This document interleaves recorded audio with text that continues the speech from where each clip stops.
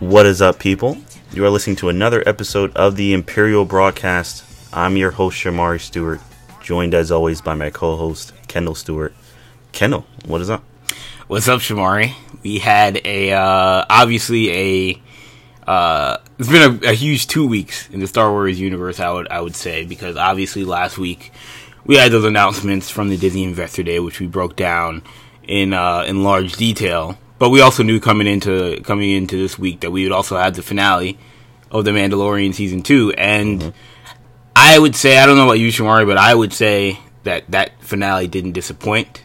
I'd absolutely say that. And it was so good that we had to bring on a guest. So, Shamari, let us know. Or let the people know. Yes, the people listening. So, we did have to bring on a guest. If you're a long-time listener, then you're familiar with this guest. One of the very few guests that we've had on the show. So we're bringing back a good friend of mine, Zachary Breland, a huge Star Wars fan. So Zach, how are you doing? I'm doing great, man. What a time to be a Star Wars fan, right? Oh my God. Oh, absolutely. Oh my God. And I feel so special with that intro. I feel very honored. One of the few guests. Oh. No, absolutely. And we're glad to have you back on. So the more conversation, the more knowledge that we can get on the show, the better. Yeah, I'm sure the listeners are probably getting tired of hearing me and Shamari have the same take. Shamari, listen to Shamari talk about how great the prequels are. Listen to me talk about how annoying Kathleen Kennedy's been.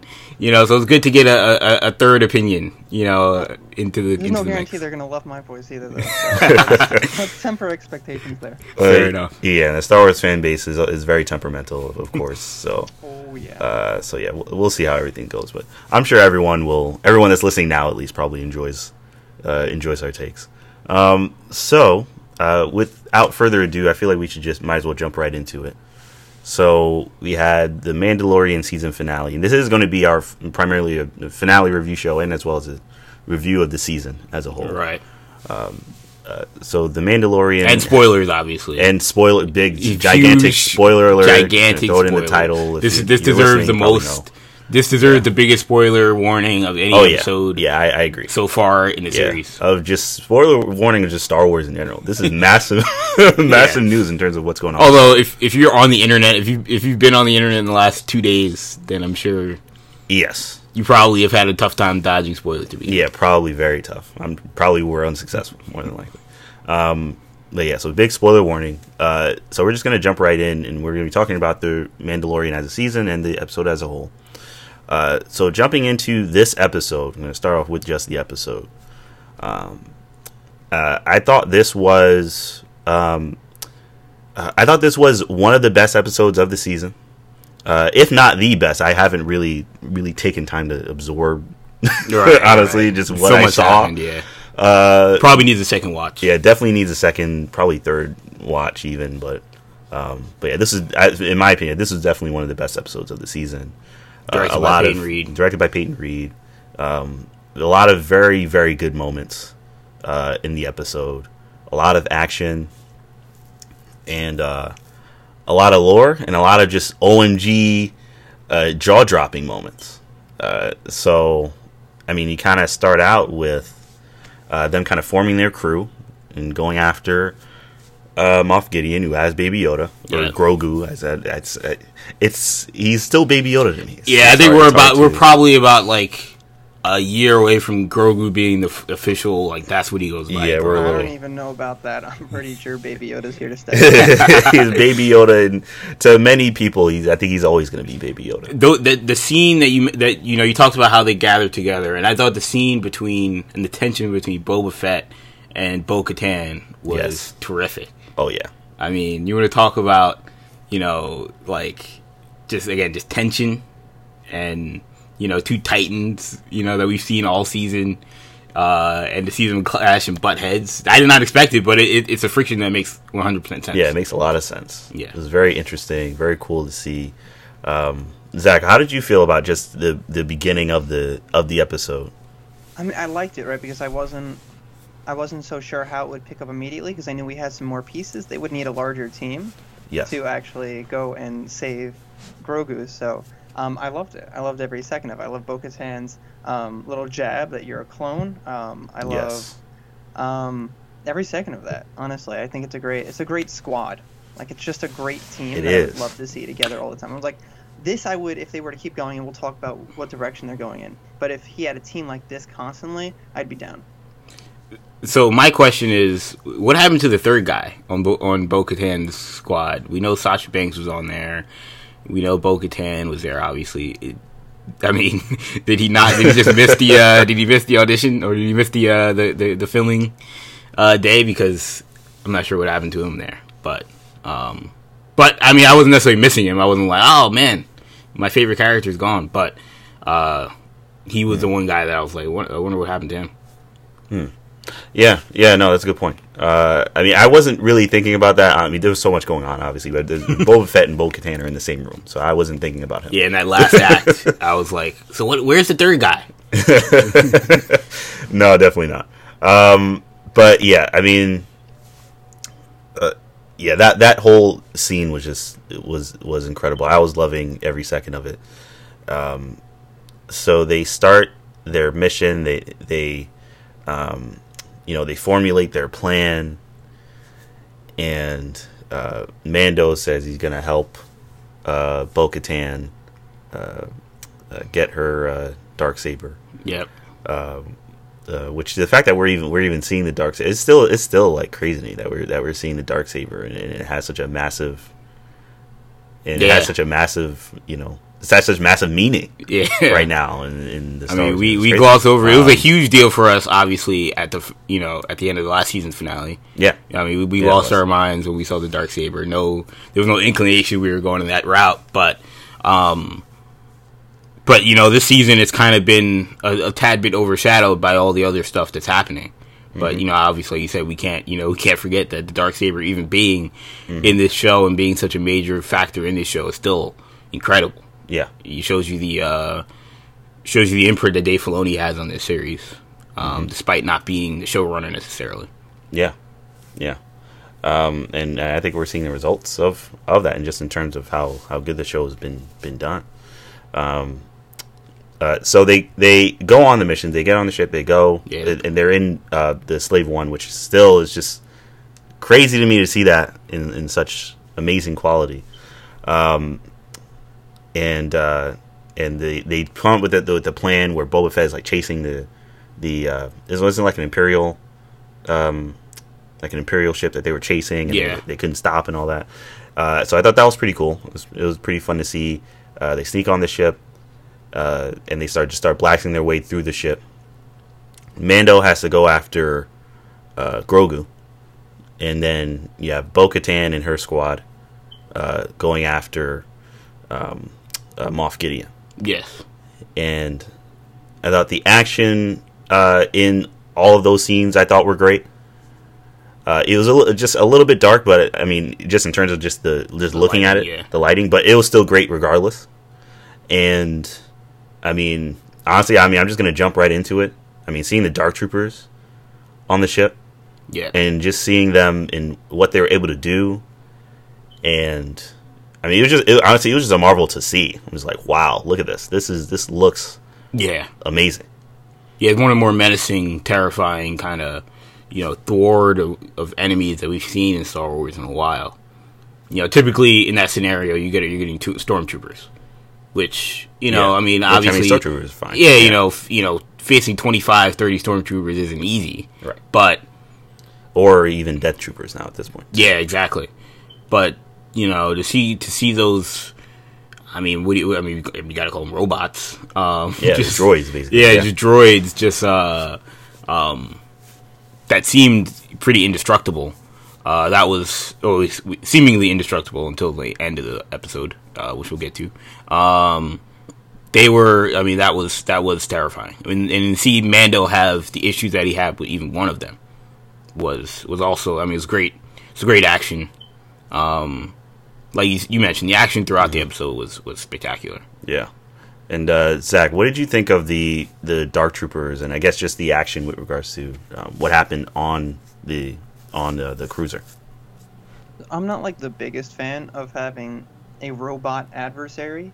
I just very much prefer like flesh and blood humans to fight against. But I love that they present such a menacing challenge. Like, for the most part, Din has not had trouble with anybody for 2 seasons. Right? He's got a little bit of challenge here or there, but the Dark Trooper, just one was tough for him to take down. And so I appreciate, and what that does, him having so much trouble with that first one sets up, well, the ending, which we'll get to, and how amazing that is. Yeah, I know. I mean, it really was something to see. And I tend to agree. I tend to prefer human enemies, right? Because it's just, I mean, they're human, so there's more of a there's more going on, right? But yeah, it was. I mean, it really was something to see, and I mean, I would also contrast the Dark Troopers with just the droids, like the B-1 battle droids, and the other, the super battle droids, and I mean, these feel like actual like enemies. Where it's like, wow, okay, no, this is like a real challenge, and they're not just shooting lasers at you. Like, it's like, I mean, they are, but they're much more formidable. Yeah. So yeah, this was, seeing them in action like this was really something to behold. So, all right, so kind of skipping through a little bit, we get a lot of action with the Mandalorians, which was great, honestly. I loved every second of it. Watching the Mandalorians kick butt on the ship was fantastic. And, you have Moff Gideon on the ship, and, he kind of vanishes for a little bit. And you're like, okay, where's Moff Gideon? They action him, and the team, of course, you have the squad, where with Bo-Katan and her team get to the bridge, and Moff Gideon's not there. And, Mando's trying to get to Grogu, and he has to fight the Dark Troopers to get to Grogu, to get to the cell. So he ends up getting past them. And when he gets in to Grogu's cell, who's standing there but Moff Gideon with the Darksaber? Holding him hostage. Holding Grogu hostage, which made him the most hated person in America probably at that moment for everyone watching. John Carl Esposito told a story about how his daughters watch The Mandalorian, obviously, and how they're always telling him, "Oh, leave Baby Yoda alone," and he's always like, "Man, I'm gonna kill that little green thing," like Jesus. Oh, but no, I mean that the acting from Esposito in this episode was terrific. It's been great all season, obviously. Oh, my God. That scene in particular was really good. Yeah, that scene in particular was really good. Brings such a presence to the role. Like, to the whole really show, he just brings such a presence, such charisma.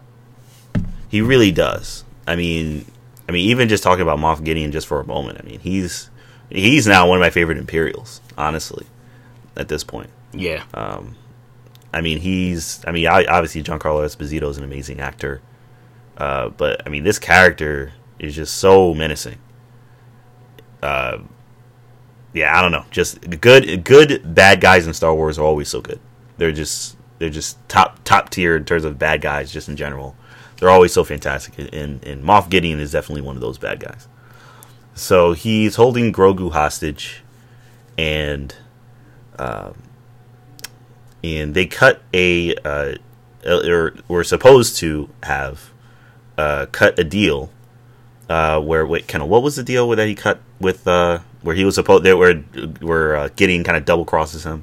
He was going to let him take Grogu. Yeah, he's going to let him take Grogu. Him, I guess, get out with the let him leave with the Darksaber. Which would have been obviously Din breaking his agreement with Bo-Katan in order to keep Boba Fett or keep Baby Yoda. Able to keep Baby Yoda. But it seemed like neither one. I think both of them knew that neither one of them was going to hold up their end of the bargain on that agreement. Yeah, so they end up fighting, which is actually a very good fight. And kind of briefly bring up, because I remember when we were watching it, you kind of took a bit of an issue with, or did you take a bit? I feel like you took a bit of an issue with how well Gideon was doing in the fight.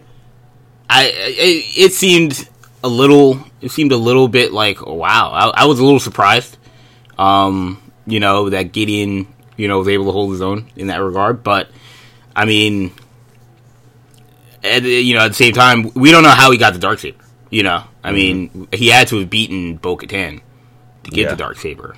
So if he beat Bo-Katan to get the Darksaber, then he can't be a complete slouch. But right, but I was a little surprised that he was able to hold his own against in that scenario. Yeah. I mean, it is a little bit shocking, but I mean, regardless, that was I thought that was a great fight scene, and of course, Mando ends up winning the fight, so he gets the Darksaber. And also, Zach, what did you think of that scene just in the cell with Grogu, and then the fight after? I think the fighting chops that Gideon has, I think it just adds to the character. So it didn't take away from it for me, because I thought that's still something, and it's the Darksaber. You want to see it in action, right? So having a character that can actually wield it correctly and menacingly, it just works better for it. And yeah, like you said, he had to have gotten it from Bo-Katan somehow. You're assuming that he won it by combat, and if so, then the guy has some fighting skills. Yeah. So a great scene. The hostage scene is great. Never expected Gideon to actually hold up his end. Of course not. It doesn't make any sense. Even if he did get what he needed through the blood and everything, it just doesn't make sense for him as a character. Just for it to just go that easy. We still had another half of the episode left. Yeah. What do we think he meant by, like, what's the Empire doing with Grogu's blood? Is there a connection to Snoke? Is there a connection to the Emperor? See, that's where I take it, right? Unless they're trying to set up something later down the road, that's where I take it, because if you keep saying it's time for a new order to rise. That's like the second time the show has done that. Right. It kind of just makes sense that, because, and I hate to call it like a corporate kind of move and a way to try to explain away what so many people were unhappy with in The Rise of Skywalker, because we had no clue that they were going to be clones, and they have to explain this, and they didn't really explain it very well. So this kind of seems like a little bit of just kind of establishing that now, so that we can say, oh, it makes sense. It came from here to go to there. That's the progression.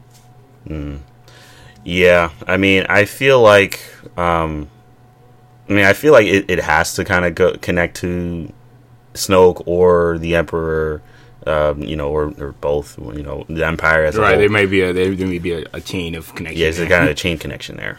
I mean, I feel like it has to. I feel like that's really kind of ultimately where the Empire was going, especially at that time period. Right.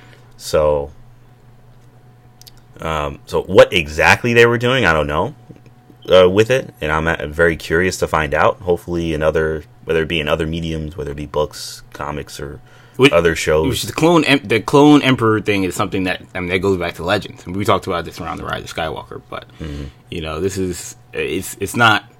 I guess it's not completely foreign for them to take that idea of the Empire cloning, the Emperor, and using that kind of technology. Yeah. So that wouldn't be completely. That wouldn't be completely alien to the Star Wars universe. But yeah, either way, I'm definitely looking forward to finding out more about that, and hopefully we will in either a future season or in another show. So I hope they continue barking up that tree. Yeah. So moving on to the next scenes that we get, which are massive. We're getting closer and closer to the big kind of epic climax of the episode. So they win. So Din Djarin, Mandalorian, wins the battle, brings the Darksaber along with Gideon and Grogu. Yeah, keep going, Baby Yoda into the bridge. Drags Gideon into the bridge, and proclaims that he's won. Attempts to give Bo-Katan. Yeah, you're thinking this is the end of the episode. Everybody's won. I'm happy. Yeah, I'm 100% satisfied. At the end of the episode, there I wouldn't have been disappointed. And he attempts to give Bo-Katan the Darksaber. She won't take it. Gideon just starts laughing. Gideon's laughing. He's having a good time because he knows what the rules are regarding the Darksaber and it being handed off to other people. So he's and they mentioned that earlier in the episode where Bo-Katan mentions that, all right, this is the plan, this you're going to do this, you're going to do that, and then Gideon is going to surrender to me. She says that, and it kind of went over my head a little bit, but when Gideon, circles back to that, then that line makes more sense, why they put that in there. My question is, and this is something other people have brought up, it is where we get into plot hole territory, potentially.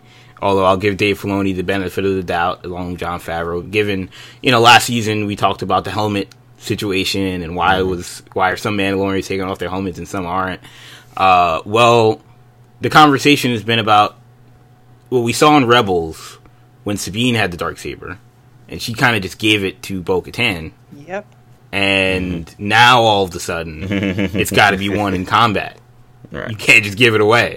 Where's the disconnect? Yeah, they're gonna have to explain that, I would imagine. Although I think with that scene though, I feel like Bo-Katan would be a little more hesitant. Maybe that first time was okay. She got it from right. Someone that she saw as a peer, but then now it's like, okay, I can't take it for free twice. Yeah, from some outsider who won it through combat. Yeah, so I feel like that might be. And who claims to be a Mandalorian? Yeah, that may have. So I agree, Zach. I think that may kind of soften that anger, I guess, a little bit in terms of that being a plot hole. Because I was thinking that too when I was watching. I was like, I don't remember that being a rule. I'm almost certain it's switched hands at least a few times before. Right. I've never heard of that. Right. So I was like, okay, so that was new. So some people did either of you hear about anyone taking a real any kind of a big issue with that? With regards to the episode? I mean, nobody. I haven't heard anybody say they didn't like the episode because of this plot hole. But it was a conversation of. I think people are going to give this team the benefit of the doubt because of them shoring up the whole helmet plot hole, which made more sense or seemed easier to shore up than this will be. But I don't know. But I think they'll be able to figure it out because obviously Dave Filoni worked on Rebels where they did that. And he's working on this, and he worked on Clone Wars. So I imagine that this wasn't just something they forgot and they decided to add. There's going to be a story to it, I'd imagine. Yes. All right. So I mean, it really. So now all that's left really is the massive finale. Well, yeah, because Gideon, all these Death Troopers or Dark Troopers rather, the ones that Din let out of the ship. He let out. He opened up the lock. And when that happened, I remember you said, "Well, they'll be back." Yeah, once that happened, I knew they'd be back. Yeah. So I said, "Oh, well, don't they have they can fly? They can fly. So they're just gonna. And they don't need air. They're droids, so they're gonna fly back. So you figured they would come back. So they did come back, and they get all the way to the bridge. They're busting down the door, and at that point you're like, "There's no way." At that point, Kendall, me and you and Zach, I'm interested to see what you were thinking at this point as well. At that point, me and you are looking at each other. We're saying, okay, who's going to show up? Yeah, somebody's going to show up. Jedi that's going to show up. Yeah, Kendall, you knew it was going to be. Well, yeah, I didn't know who it was going to be. Before the episode, they show the previously. Yeah, you did. And they talk about they show the Grogu Tython episode. And so immediately you're like, oh, so there's going to be some callback in this episode to that episode. Yeah. To the whole thing about a Jedi showing up. Yeah. So we weren't sure if that going to be the post-credit scene or is that going to be in the episode. I imagined it would be a post-credit scene, but as the episode's playing itself out, and you knew that they needed an extra ally to come in, at that point you realize, all right, so the Jedi is going to be in this episode, and it's going to be at this moment. Yeah. So then, you're going through your head, who's the Jedi? And obviously, we talked about it on this show, that the main candidates were... Ezra Bridger, Cal Kestis, Mace Windu, and Luke Skywalker. Those were the four. It had to be one of those four. Those are going to be those are the four options. Or it was going to be a completely original character. And obviously, as the guy, when you realize it's one guy, it seems like it started to trend toward it's Luke Skywalker. And then you see the green lightsaber. And we joked when we were watching it. We saw the green. We were like, oh, we're going to see, green lightsaber and glove on the hand, and it's going to be obvious. And that's exactly what they did. Yeah. So I mean, it was really something crazy to see. Zach, what were you thinking when when you saw the Dark Troopers were going to break down the door, and we're all wondering what's going to happen. What was going on in your mind when that was going on? So we knew, same with you guys. We knew this was the Jedi time. This was time for a Jedi to show up, and we knew. I didn't let myself even believe that the man himself was a possibility. I didn't even let myself believe it, because I remember watching the Jedi, and we got Ahsoka, and saying, okay, so from a storytelling perspective, how are they going to up this? Right? It's the finale. They have to up it. But I didn't even think Luke. I thought, okay, they are tying into a lot more lore here, but they're still not going to give us that. They don't want to tie in that much. And then I think same with you guys. I'm thinking Ezra, Cal, too non-mainstream, so it doesn't work as well. I never put any faith in the Mace Windu prediction. That would have been way too hard to explain. That would have required way too much explanation. So I thought, okay, so maybe it'd be Ahsoka again. It didn't seem like it would be Ahsoka again. It doesn't seem like she really was saying goodbye since she won't train him. But I didn't think it'd be with our robotic hand friend with the green lightsaber. I never would have thought. Yeah. But then you see the X-wing come in, and I said no. Once the X-wing came in, that's what your indication. I just I was laying down and watching, and I sat right up. I was like, wait a second. I was like, no, you're kidding me. They're not doing this right now. And there's however many Dark Troopers on this ship. Is he gonna go through all those Dark Troopers right now? I'm like, is this really gonna happen? And then the green lightsaber ignites, and over the head, and just collectively the whole Star Wars universe just explodes in just awe, just in awe of what's happening right now. And he cuts through and uses the Force to get through every single Dark Trooper on the ship. Yeah, it's a legendary Star Wars scene. Oh yeah, legendary. That's a legendary Star Wars scene. Just like the Vader in Rogue One was a legendary Star Wars scene. Yeah, this is on that level. Yeah, this is on that level. I was gonna say that last hallway scene as he makes his way to the bridge. That's a direct parallel to the Darth Vader Rogue One scene. Absolutely, and it's so well done. It is so well done. All right, so Luke gets in. And this is another controversy, I guess. This is another thing we were waiting for. In terms of what they did with Luke. So there's another controversy. So Luke gets in. His hood is still on. Everyone's like, take the hood off. Me and Kendall are sitting here saying, it's Sebastian Stan. Yeah, we're like, it's Stan. It has to be Sebastian Stan. So you see the chin, and you're like, oh, it's Stan. You're like, that has to be Sebastian Stan. And he takes the hood off. And it's just some guy. And Kendall immediately goes, oh, so it's CGI. Yeah, like. And I'm kind of looking, I'm like, yeah, it's CGI. All right, I'll take it. Yeah, I'll take it. It's not a loss. It's not all right. They were just docked the whole point on the episode. It's still an excellent moment, but yeah, definitely, probably. I'm sure some people don't like the CGI in terms. Yes, there's been some pushback on the decision. You can definitely tell it's not. You can definitely see the de-aging tech. Yes. Without a doubt, you can definitely tell it's there. Mm-hmm.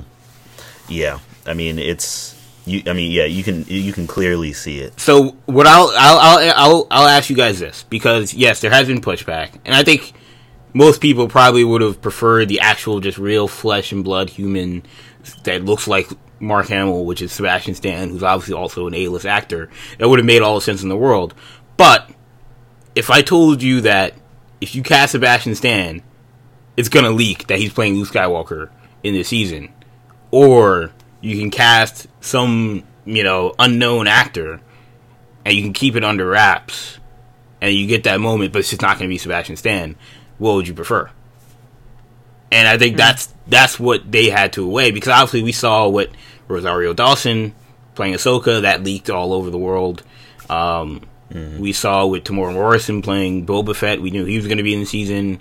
Same with Katie Sackhoff playing Bo-Katan. All this stuff was coming out before the season came out, so they couldn't let that happen with Sebastian Stan.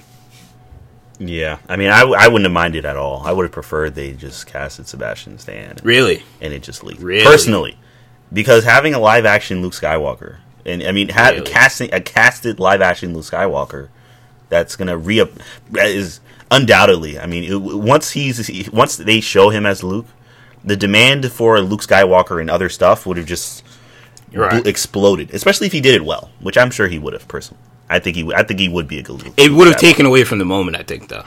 If you know for a fact Luke Skywalker is showing up in the season. Yeah, probably. Yeah, I think it probably would. And I think they said to themselves, you can always go back. You can always circle back to Sebastian Stan. They didn't. I mean, I don't think that we're going to see CGI Luke every time we see him now. But I mean, though, I don't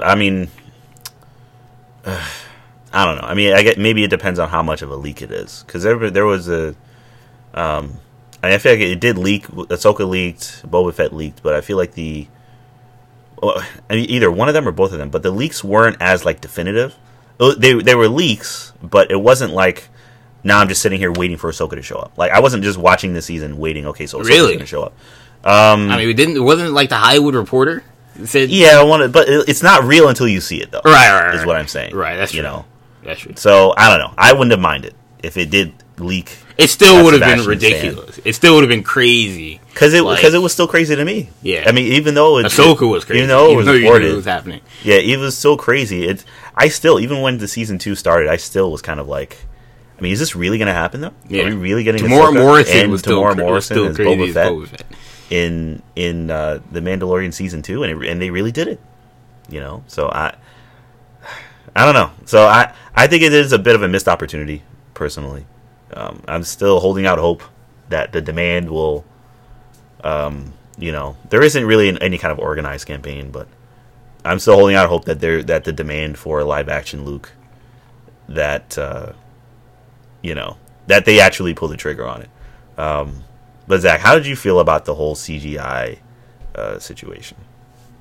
I was actually reading something earlier that was on that subject. So back in the piece talks about how back in 2018 when Solo came out, Donald Glover said, they have my face now, right? Because everything, they digitize everything. They have my face now, and they can use it in like 6 decades when I'm gone. And they could create something using that face, and they wouldn't even need to recast. I feel like that's them using de-aging tech for Luke as opposed to Sebastian Stan is almost a way to keep Star Wars going forever. Right, so it's almost instead of let's say Disney still has control of this property in like 50 years, and you wouldn't have, and you want to keep making some kind of story where it has Luke, you wouldn't really want to recast again, right? Like actors, like you could do that, they could do that, but I feel like this keeps it so that they could have the same face that everyone has known and loved in Mark Hamill and keep going for as long as they want. Is it a little bit of a corporate move? Yes. But I think it makes sense for what they're trying to do and keeping it in line with everything we know. You'd also have to wonder, what if, as we all say, Sebastian Stan looks great, but what if after seeing him you're like, right? We don't exactly know what he would look like as Luke. So there are people out there that have made the case that Sebastian Stan would have looked more like Luke than whatever we got. Which it was a little bit like a deep fake. It had the deep fake vibe a little bit. Yeah, but I mean, I think that's the only issue with the tech, and I don't have any issue with the tech, but it has to be amazing, honestly, and I don't think it's at that level yet. It's gotten better. It doesn't seem like it got any better though. Well, it seems a little bit, but maybe because I think it's TV. Yeah, maybe just a little better. Yeah. They're obviously spending what was it, $100 million in the first season? Yeah. So I'm assuming it's the same for the second. Mm-hmm. But I think it's still a little less than maybe they could devote to like Peter Cushing for Rogue One. Right. And for Tarkin and let it in de-aging him. So honestly, and the mouth still is off. Yeah. So you can clearly tell. You can clearly see. It only takes a few moments to really be like, yeah, no, that's not. I'm not looking at a real. The voice was Mark Hamill, which it's hard to tell. I mean, he does a good job of, I guess, sounding like young Luke. He doesn't sound like the Joker, but no, I mean, he did it. I guess he did a pretty good job with this Luke Skywalker. Obviously, he takes Grogu. Yes. Did you? Also, we see R2-D2. which was also cool. Also and, you know, he sees Grogu. There's some theories out there that R2 was the one that hid Grogu because, like, I guess they had some sort of reaction to each other when they saw him. It was like, oh, Grogu, and it was like, I don't necessarily buy that. Oh, I have to rewatch Revenge of the Sith. Where was R2 at this point? But what I will say is, will we get what kind of stories do we expect to get from the Grogu Luke Skywalker kind of combination? That's a very good question, Kendall. Because the first thing everybody, obviously on the internet, was like, so does this mean Ben Solo took out Grogu? You know, there was all the jokes about Grogu running away for a second time, you know, waddling like he's like a Teletubby when he sees Ben Solo. He's like a green Teletubby. It's really ridiculous stuff. But, you know, I mean, obviously, if you connect the dots, it seems like Grogu is going to be a part of Luke's emerging Jedi temple. Goodness, Grogu running away for a second. I know, it's so messed up. But boy, yeah, they have to do something about that. You know, that's a tragic story if that's really what happened. Yeah, I mean, but he doesn't establish the temple that early though. This is still 5 years after Jedi, correct? I mean, I think so. I don't think he. I can't unless I could have missed because I read most of the novels but I could have missed something. But I don't think he establishes it that quickly. I don't think he seems to have traveled with Ben for a while before establishing like a full temple. Right. So I don't. So what happens during like over a decade with Grogu? Yeah, I mean Grogu. You would imagine that he wasn't there that whole time. I mean, he could be. Obviously, he's old, but he's also very young. But you know, I mean, there was no indication in any other Star Wars mediums, obviously, that Grogu was a part of Luke's Jedi temple. So, I mean, they could obviously include him in some form or fashion, or they could tell a story where he is not there anymore. But, I mean, Grogu was nowhere. He wasn't in the Kylo Ren, in the Kylo Ren comic by Charles Soule. Not at all. So, did we have that discussion when we talked about the episode with Ahsoka, and we talked about who's going to train Grogu? We mentioned Luke. Did we mention anything about, was Grogu a part of the Academy? I feel like we may have had that conversation. I feel like we did. We mentioned the same thing. Like, he wasn't in any of the comics. Yeah, exactly. I mean, he wasn't in it. He wasn't in any of the other material that showed Luke's Academy. So, you know, you kind of wonder what happened to him. And I feel like go ahead. No, I'm sorry. I feel like but that's like the new canon in general, right? It's retroactive canon. So they'll explain it away now, even if he wasn't present in the previous material. Yeah, that really tends to be what happens, which makes things kind of convoluted sometimes and seem somewhat disorganized. But honestly, I mean, I'm sure they can find a way to explain what happened to Grogu, and I feel like he's going to be it can't be anything tragic because he's such a beloved character at this point. So it's just a matter of where did he go, right? You know, and he's nowhere to be found in the sequel trilogy. Yeah, nowhere to be found in the sequel trilogy yet at all. So yeah, I mean, that's the question: is what happened to him? I feel like we're gonna find out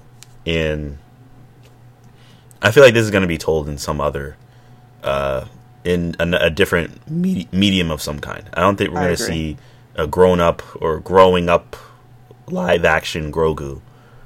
I think they may have him in something animated. I think they may have him in something in a book or books, or a comic. Though I would think they'd want to devote more time to him not necessarily in a comic. I think they'd want something more established, I guess, or whatever you want to call it. So I feel like it's more likely he'll show up in something animated or in a novel or a series of novels. I have a question. Mm-hmm. Well, what if we what do you guys think about, because Kathleen Kennedy said during that investor day that everything, this show and of course Ahsoka and Rangers of the New Republic, are going to lead to this cataclysmic event. We think maybe that he's involved somewhere there.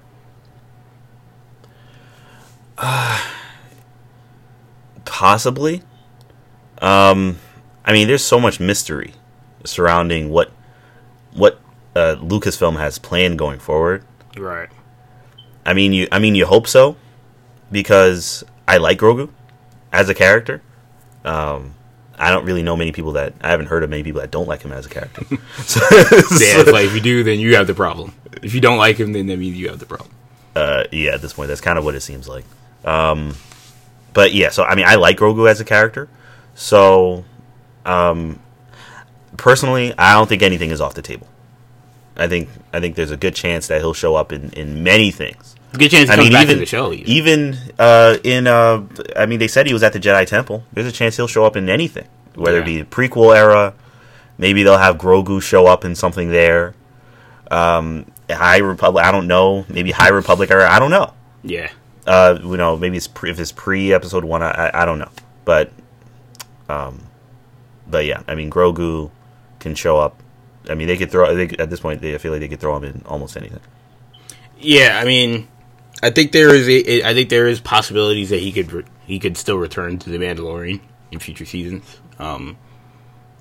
It doesn't seem likely, but first of all, what I think this tells me with Luke Skywalker being in the show is something that it's been a theme all season, that Lucasfilm after season 1, and not just Lucasfilm but Disney, Bob Iger gave Favreau and Filoni the keys to do anything they want.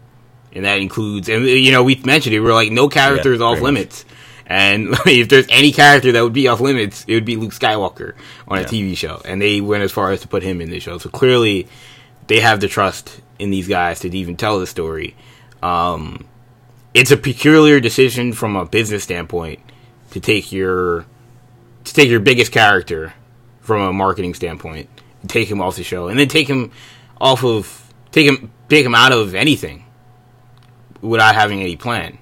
So I'd imagine that they do have a plan for Grogu that'll allow them to continue to make money off of his character and his likeness. Yeah.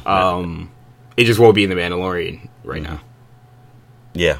I mean, I think they have a plan. I do think they have a plan in place.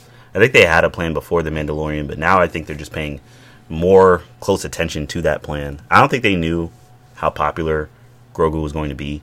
No. So now with knowing, I feel they're going to be like, okay, now we really need to pay a lot of attention to what exactly we're going to do with his story going forward. All right. And, I mean, I guess now we can start. I just want to say, last thing I want to mention on that scene was terrific job by Pedro Pascal. I mean, when him and Grogu have that moment, excellent acting. You have some people, obviously there were the reports from Grace Randolph and others that, Pedro Pascal had, he had, I don't want to say beef, but he had a disagreement with Dave Filoni and with Jon Favreau about his role in the show and not being able to show his face in the show. And there were some people that were, like Grace Randolph, that were, saying, see, I was right, based off of, how the season ended. We did get 2 episodes back to back at the end where he takes off his helmet, but I don't know if that means that, they wrote those in, they rewrote the show so he could take off his helmet, as much as it means that, we're seeing his character develop. And I think we're going to see him less with his helmet, less and less as the series evolves. So I mean, I thought those were great moments. But like you said, it leads us into the end of the episode. Yeah, it leads us into the end of the episode. And I mean, it was a great ending. It's great seeing R2. And you're thinking, that's it. You're thinking, okay, the episode ends. You're thinking it's all over, and then we get another scene. Yeah, it's a little peculiar because you're watching the credits and you're expecting Disney Plus to recommend what's next. Yeah, exactly. And they're showing you the entire credits. Yep. So I'm like, okay, that means something else. I mean, I guess we're at the end. Yeah. What's coming up next? So something else comes up, and next thing you know, you're looking around, you see Jabba's palace, and Bib Fortuna sitting on Jabba's throne with a bunch of other people in the palace or whatever, and Fennec Shand and Boba Fett stroll in, kill a bunch of people, kill Fortuna, and sit on Jabba's throne. Yeah, and then you get a headline or just whatever a title. Yeah, it says the Book of Boba Fett is coming in December of 2021. So massive news. Everyone, this has been reported. It's been reported honestly for months that Boba Fett was getting a show. Yeah, they've been saying that it was rumored and then reported. That Boba Fett was supposedly getting. They said the show had been filming for a while, and then when the Disney investors, as I like to call it, Disney fandom, happened last week, we didn't get any Boba Fett announcement, which was extremely peculiar. But it led people to believe, maybe we'll get an announcement at the end of the season. We typically don't see that, so you never know what to expect. Because it seemed unlikely, but it happened. We got the announcement. It happened. Boba Fett. We got the announcement. The scene was incredible, obviously, and the scene was amazing. Music, I can't wait. Shout out Lou Goranson. I mean, that was. They did an excellent job of getting people excited for the Book of Boba Fett. Yeah, and I don't know, Zach. Well, how did you feel about that scene and that reveal? Fantastic scene. So that's it was a fantastic scene. I was originally not on board with bringing Boba Fett back. Like, we had those rumors were going on for years. They're going to bring him back. He survived the Sarlacc pit, and it felt a little bit like giving into fan expectations, and I didn't love it. I wanted to make sure it was natural and it made sense. This sold me. This 100% sold me. I will take like a Boba Fett, like criminal master of the underworld type thing like that. If he could take control of a cartel, yes, it works. The whole thing works for me 100%. I'm just curious to see, as there's been a lot of speculation online, is it its own thing, or is it like the season 3 of The Mandalorian? Like they're going to do like an anthology type thing. Yeah, and that's actually what I was actually just about to bring that up as well. So there's speculation and the rumor going on that this could be The Mandalorian season 3. So there's been a lot of back and forth going on about, is it season 3, is it not at season 3, this is why it is, this is why it's the not. Impetus is Kathleen Kennedy during that Disney investors meeting presentation. She said that Mandalorian season 3 will be coming in December of 2021. And then this gets announced for December of 2021. Right. And you have doubts that they're going to overlap that these two properties together. They could, but that's where people were saying, is this Mandalorian season 3? Obviously, of course, there was also the stuff about whether or not Pedro Pascal was whether or not he was really on board to do a third season because of the rumored strife, and that they had to push it back because of that. I don't know, but my interpretation is that there will still be a separate season 3 and that this is a miniseries.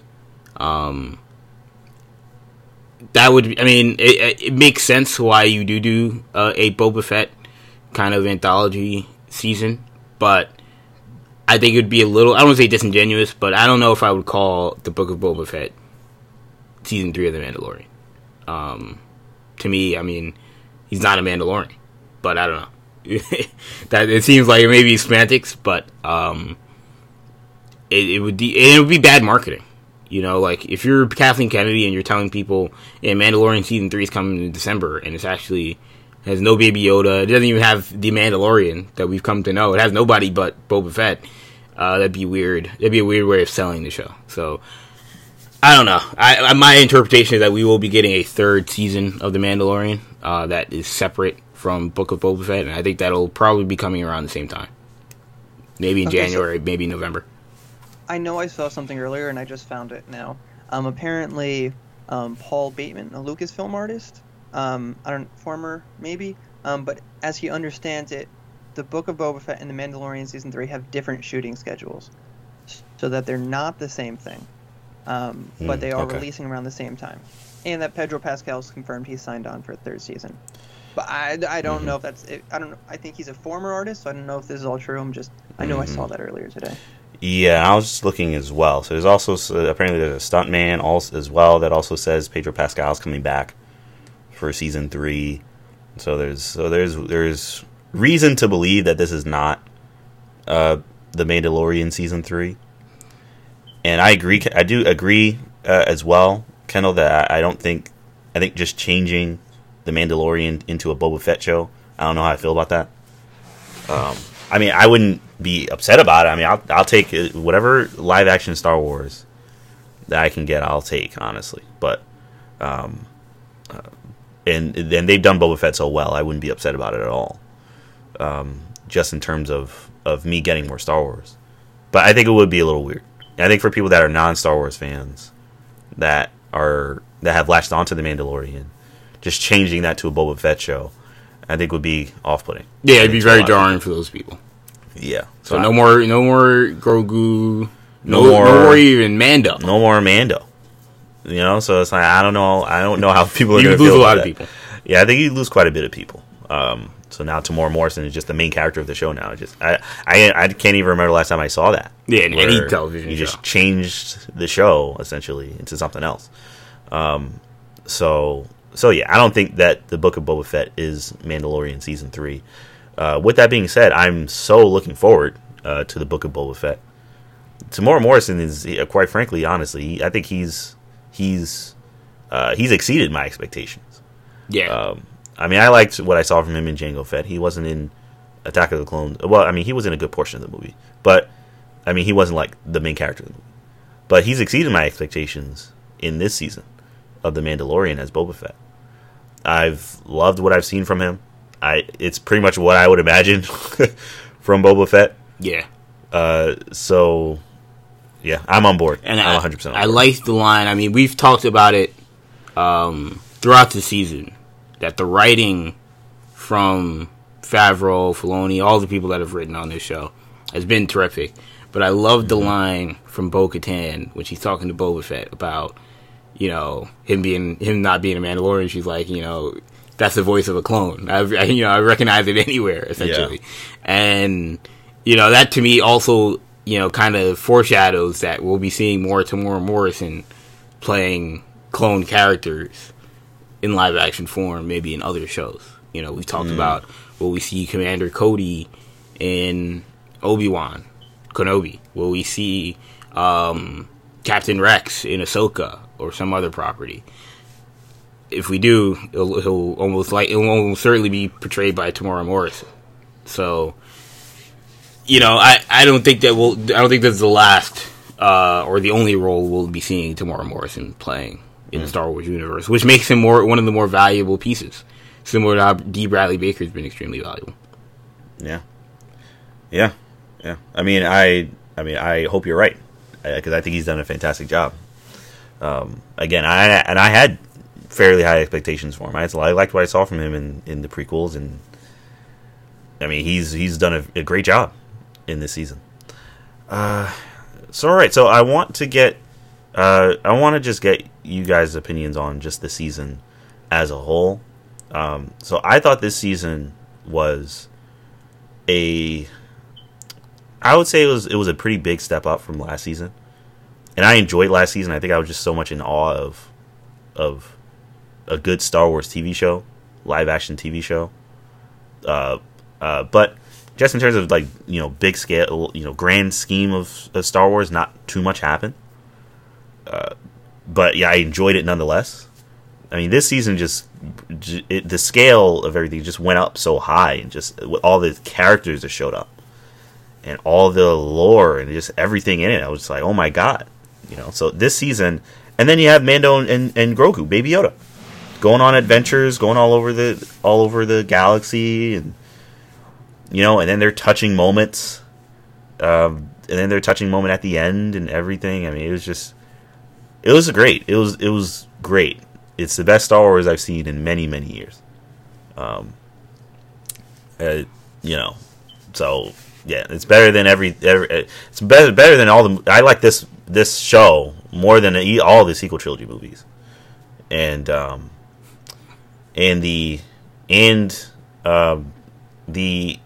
think Rogue One is probably the one anthology that I probably still would prefer. But I prefer this more to Solo. I like this show more than I like Solo.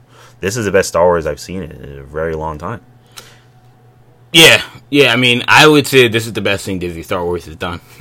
I mean, look, you're not going to get too many arguments from me. Yeah, I would say this is the best thing they've done. Rogue One was good, but it was very contained. It is contained. It's very contained. Didn't tie in too much to. It tied in obviously to the original trilogy and some to the prequels, but it wasn't didn't have the impact. Of seeing someone like Luke Skywalker show up, obviously. Even though we did have the Vader moment. You did have Vader. Yeah. And Leia at the end. Yeah. But this is... Obviously, this season's been terrific. It gave you all the stuff that you liked from last season in terms of the character interactions. And just that kind of lived-in feel of the world. 100%. The aesthetic. Yeah, the aesthetic was certainly felt from last season, and it carried over into this season. And to me, it just, again, it goes back to how they were allowed from Disney. They were given the full toolbox to work with, and it showed you what Dave Filoni and Jon Favreau can do when you give them that. They gave you just a taste in the first season, but they didn't have much to work with. They weren't going to let them use Luke Skywalker in season 1 of a show. They didn't know if it would be any good. But once the Baby Yoda craze happened and the show was, critically, obviously raved upon, they decided to give them, any character you wanted to use. And we got Ahsoka Tano, we got Boba Fett, we got Bo-Katan. Obviously, we ended up getting Luke Skywalker. I'm just fascinated to see where we go next. Because we know now we're going to get a showdown between Bo-Katan and Din Djarin. Certainly probably going to get more Mandalorian lore as we go forward. There's still plenty of characters we haven't seen. Plenty of characters. And it's tough because we don't know someone like Sabine Wren, who we expect to show up at some point. And obviously there's a theory out there that Sabine Wren is which I don't know. I'm not buying Sabine Wren is Moff Gideon's comms officer, which didn't really make much sense. But there's characters Sabine Wren, Ezra Bridger, Thrawn. We expect some of them to show up, obviously, in Ahsoka show, and then we have Rangers of the New Republic as well. But all of this is supposed to tie in to one major event. So I'd imagine that whatever that is, it's going to be major. So I'm still super locked in on this show, Grogu or not.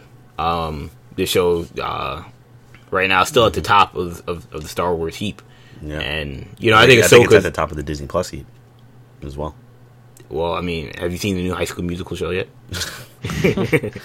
Yeah, I mean, we'll wait and see what WandaVision and Falcon and Winter Soldier and Loki have to say about that. But for now, yeah, certainly Mandalorian's at that. So it's a high bar to reach for those shows. I'll give you that much. And Zach, what did you think of this season as a whole? Big step up from season 1. A huge, like you said, huge step up from season 1. Season 1, it felt very safe. It felt very safe, and I was a little.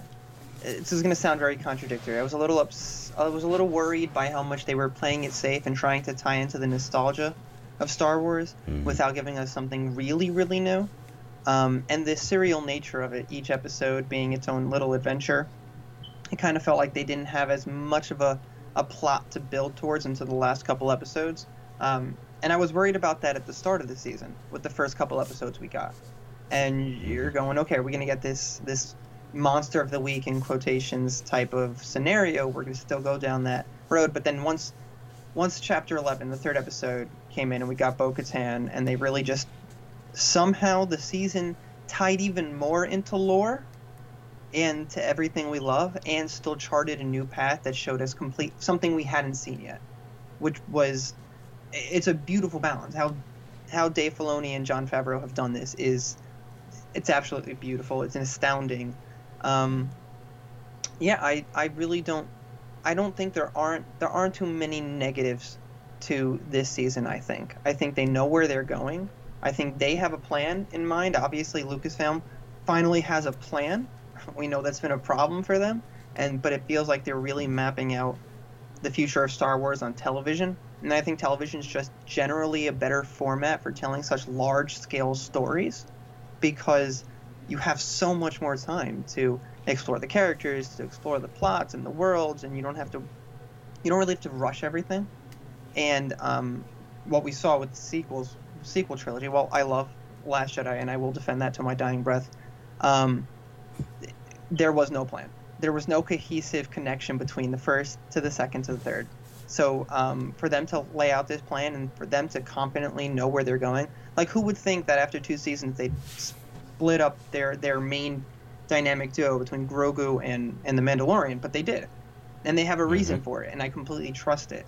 And I think that the ending kind of leaves them in a completely new place. It's like they've wiped the slate clean for the most part, with just some threads that they can pick up going forward. So it's exciting. It's just super exciting. I think, like I said, the future of Star Wars, I think, is in television, and I think what a time to be alive. I think they did a great job. I really do. Yeah. I mean, I fully concur. Yeah, it seemed like Schmarter was in complete agreement. Yeah. What I was gonna say, I do wanna acknowledge I misspoke when I said that this is the best Disney Star Wars thing they've done, because the Clone Wars last 4 episodes was the best thing in Disney Star Wars. So I can't. Oh, I thought you were gonna say the Lego Holiday Special. Yeah, I thought you were gonna say that too. Yeah, honestly. Lego Freemaker, the Freemaker Adventures, is a close second, but nah. But yeah, no, I mean, I'd agree with that too. Honestly, I think those last 4 episodes were just unbelievable. No, I think that's some of the best Star Wars we've got in general, also, though. Yeah, those last 4 episodes. Yeah, that's really, like, I think honestly. That's as good as that, because that you can consider that one movie. And I think it's as good as any of the movies that we have all of Star Wars. Yeah, I mean, honestly, I would agree. They were so. It's like perfection. Yeah, it was perfection. I couldn't ask for anything. It was amazing. It was really, Filoni, really. Man. Dave. Yeah, we've been saying it on this podcast for years, pretty much since the first iterations of this podcast, that Dave Filoni should probably be the guy. He needs to have some kind of leadership position, which I feel like they're going to do. Yeah, they're going in that direction. Him and Favreau seem to be, seem to be calling the shots when it comes to the television. Yeah, which, I mean, animated, obviously he knows how to do animated work very well. It's clear he's demonstrated that. But I mean, he tells Star Wars stories so well. I feel like he should be doing more than just that. I feel like he should have the same kind of role that George Lucas did, especially with when it came to the Clone Wars, because he was involved in that, and then also just Empire and Jedi. This kind of not necessarily directing everything, but this kind of overseer of the world and story. Because he just knows Star Wars. He just understands it. Yeah, exactly.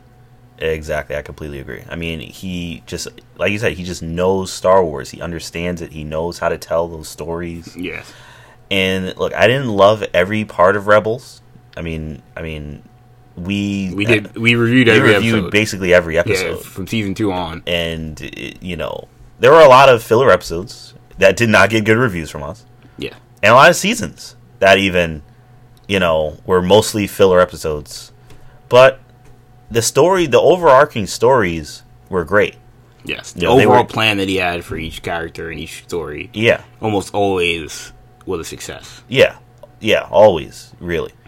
And the Clone Wars was a complete success. Even the last season of the Clone Wars, some people didn't like that middle arc. The Yoda Chronicles?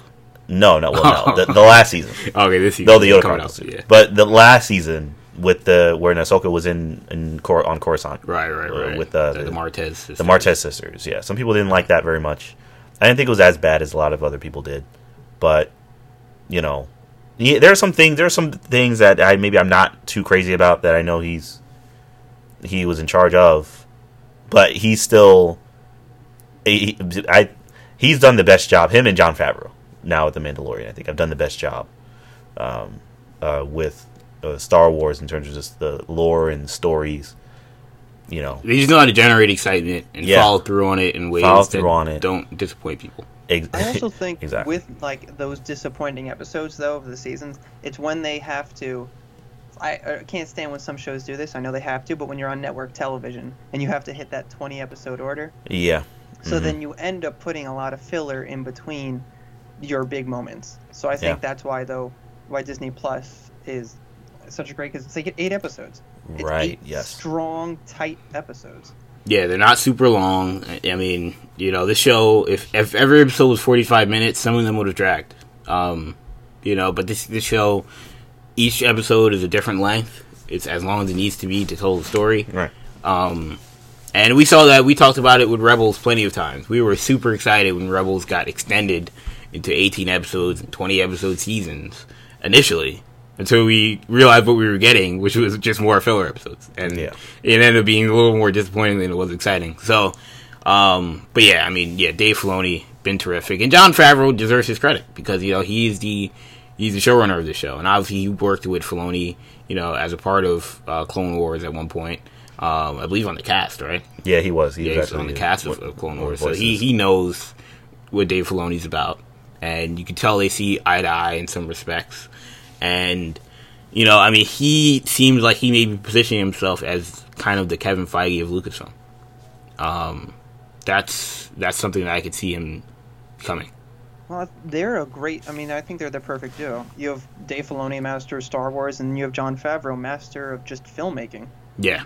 Because he just understands how to make good films and make good television. Yeah. Yeah. Yeah. I mean, they need to be doing more than what they're doing now in Star Wars. I can tell you that much. But all right. I mean, I think this is a good time for, I guess, for grades of, I guess, out of 10, just the second season as a whole. Kenna, what would you give The Mandalorian season 2 on a scale of 1 to 10? Season 2. Well, first of all, I'll give the episode a 10 out of 10. This is my second 10. Okay. I did give Ahsoka, I believe, a 10 out of 10 as well. The Jedi episode 5. So now, this is my second 10 out of 10. But for the season, I give them a 9.5. Wow. And that seems high. Very high. It probably doesn't line up completely with the grades that I gave, but if I could have given episode 9, episode 5 a higher grade than a 10, I probably would have, because those episodes were so incredible. Way less filler in this season. Even the episodes that were filler, besides Peyton Reed's first episode, ironically enough, the episode with the spiders, that one was a little bit like, all right, what's going on with the season? We got to pick it up. But outside of that episode, the rest, even the episodes that maybe you can deem fillers, were all really good. Even the jeans pants guy, or the jeans guy episode, I should say. The jeans guy episode even that one was really good. So I gotta give them their credit. This was a terrific season. And look, they have a high barter. I can't imagine. I'm just gonna say now. I'll put the pressure on them. I can't imagine they're gonna redo, or they're gonna be able to top what they've done with season 2. Okay, I think Mace Windu. I think Mace Windu Samuel Jackson disagrees. Oh God. Oh boy, that I mean, look, I was saying the same thing about Luke. I didn't think there's no way we're ever gonna. Well, maybe not never, because we thought Sebastian Stan was potential for. Yeah, but I feel like we talked about it when. I feel like we talked about it coming into the season like a long time ago. Like when we knew there was season 2 coming out, we were like, I mean, they're getting a lot of characters. Could we be getting Luke Skywalker? And that seemed like the bar. That seemed like the stopping point of, all right, this is the limit. We're not getting any Luke Skywalker. Let's relax. But we ended up getting. Yeah. So I mean, hey, I don't know. Well, Zach, I want to get your thoughts. What would you give this season on a scale of 1 to 10, and the episode too, if you want to read the episode as well? Oh boy. Okay, so the episode, probably a 9. I maybe expecting it to end. A lot of it had 10 moments, but as an overall episode, I actually, my favorite episode of the season is the Heiress. When we get the introduction of Bo-Katan, and I love that. And then obviously the tragedy with the return of Boba Fett. The season as a whole, though, I'm with Kendall, and I'm gonna have to say 9.5. I think I just think they're again, those first couple episodes just felt like last season. Felt like we were plodding along, getting to where we needed to be. But then everything after that was a 9, like a 9 to 9, between 9 and 10. So if I had to average it out, it'd be between 9 and 9.5, and I'm going to give it the benefit of the doubt at 9.5. Okay. All right. So I'm pretty much right there with you guys. So I would give this episode a 9 out of 10. I don't know if it was my favorite episode of the season. I love the tragedy. I thought that was a fantastic episode. I think that is good. That one for me is gonna be pretty hard to top. And the Jedi was fantastic too. So yeah, I probably give this episode a 9 out of 10. And the season, I think I would also give a 9 out of 10. I mean, it wasn't like, perfect, but it was. I mean, even so, it was fantastic. It was a fantastic season. I mean, so many high moments. I think maybe the only reason it's not a 10 out of 10 or 9.5 is, I mean, it isn't even the fault of the show itself, but I've always cared more about the Jedi and the Sith and the lore with regards to the Force and the Star Wars galaxy. I just, in general, I care more about that stuff than I do the kind of underworld, seedy, stuff. So I don't know. But either way, I'll give this season a 9 out of 10. It's a very well done show. They continue to raise the stakes. I don't remember what I gave the first season when we rated the first season, but this, honestly, it just raised the bar.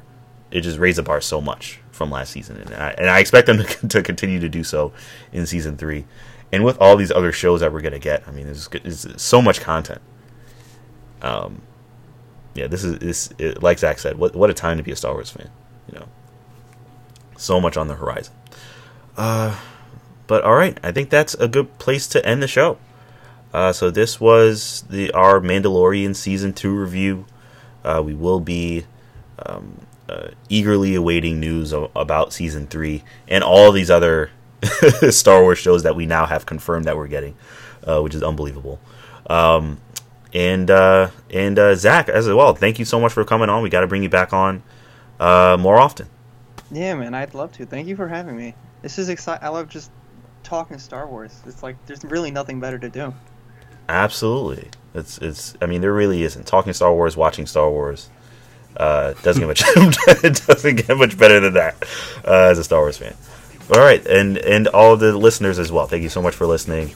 I'm your host Samar, joined by Kendall and Zach, and we will see you guys next time. Peace.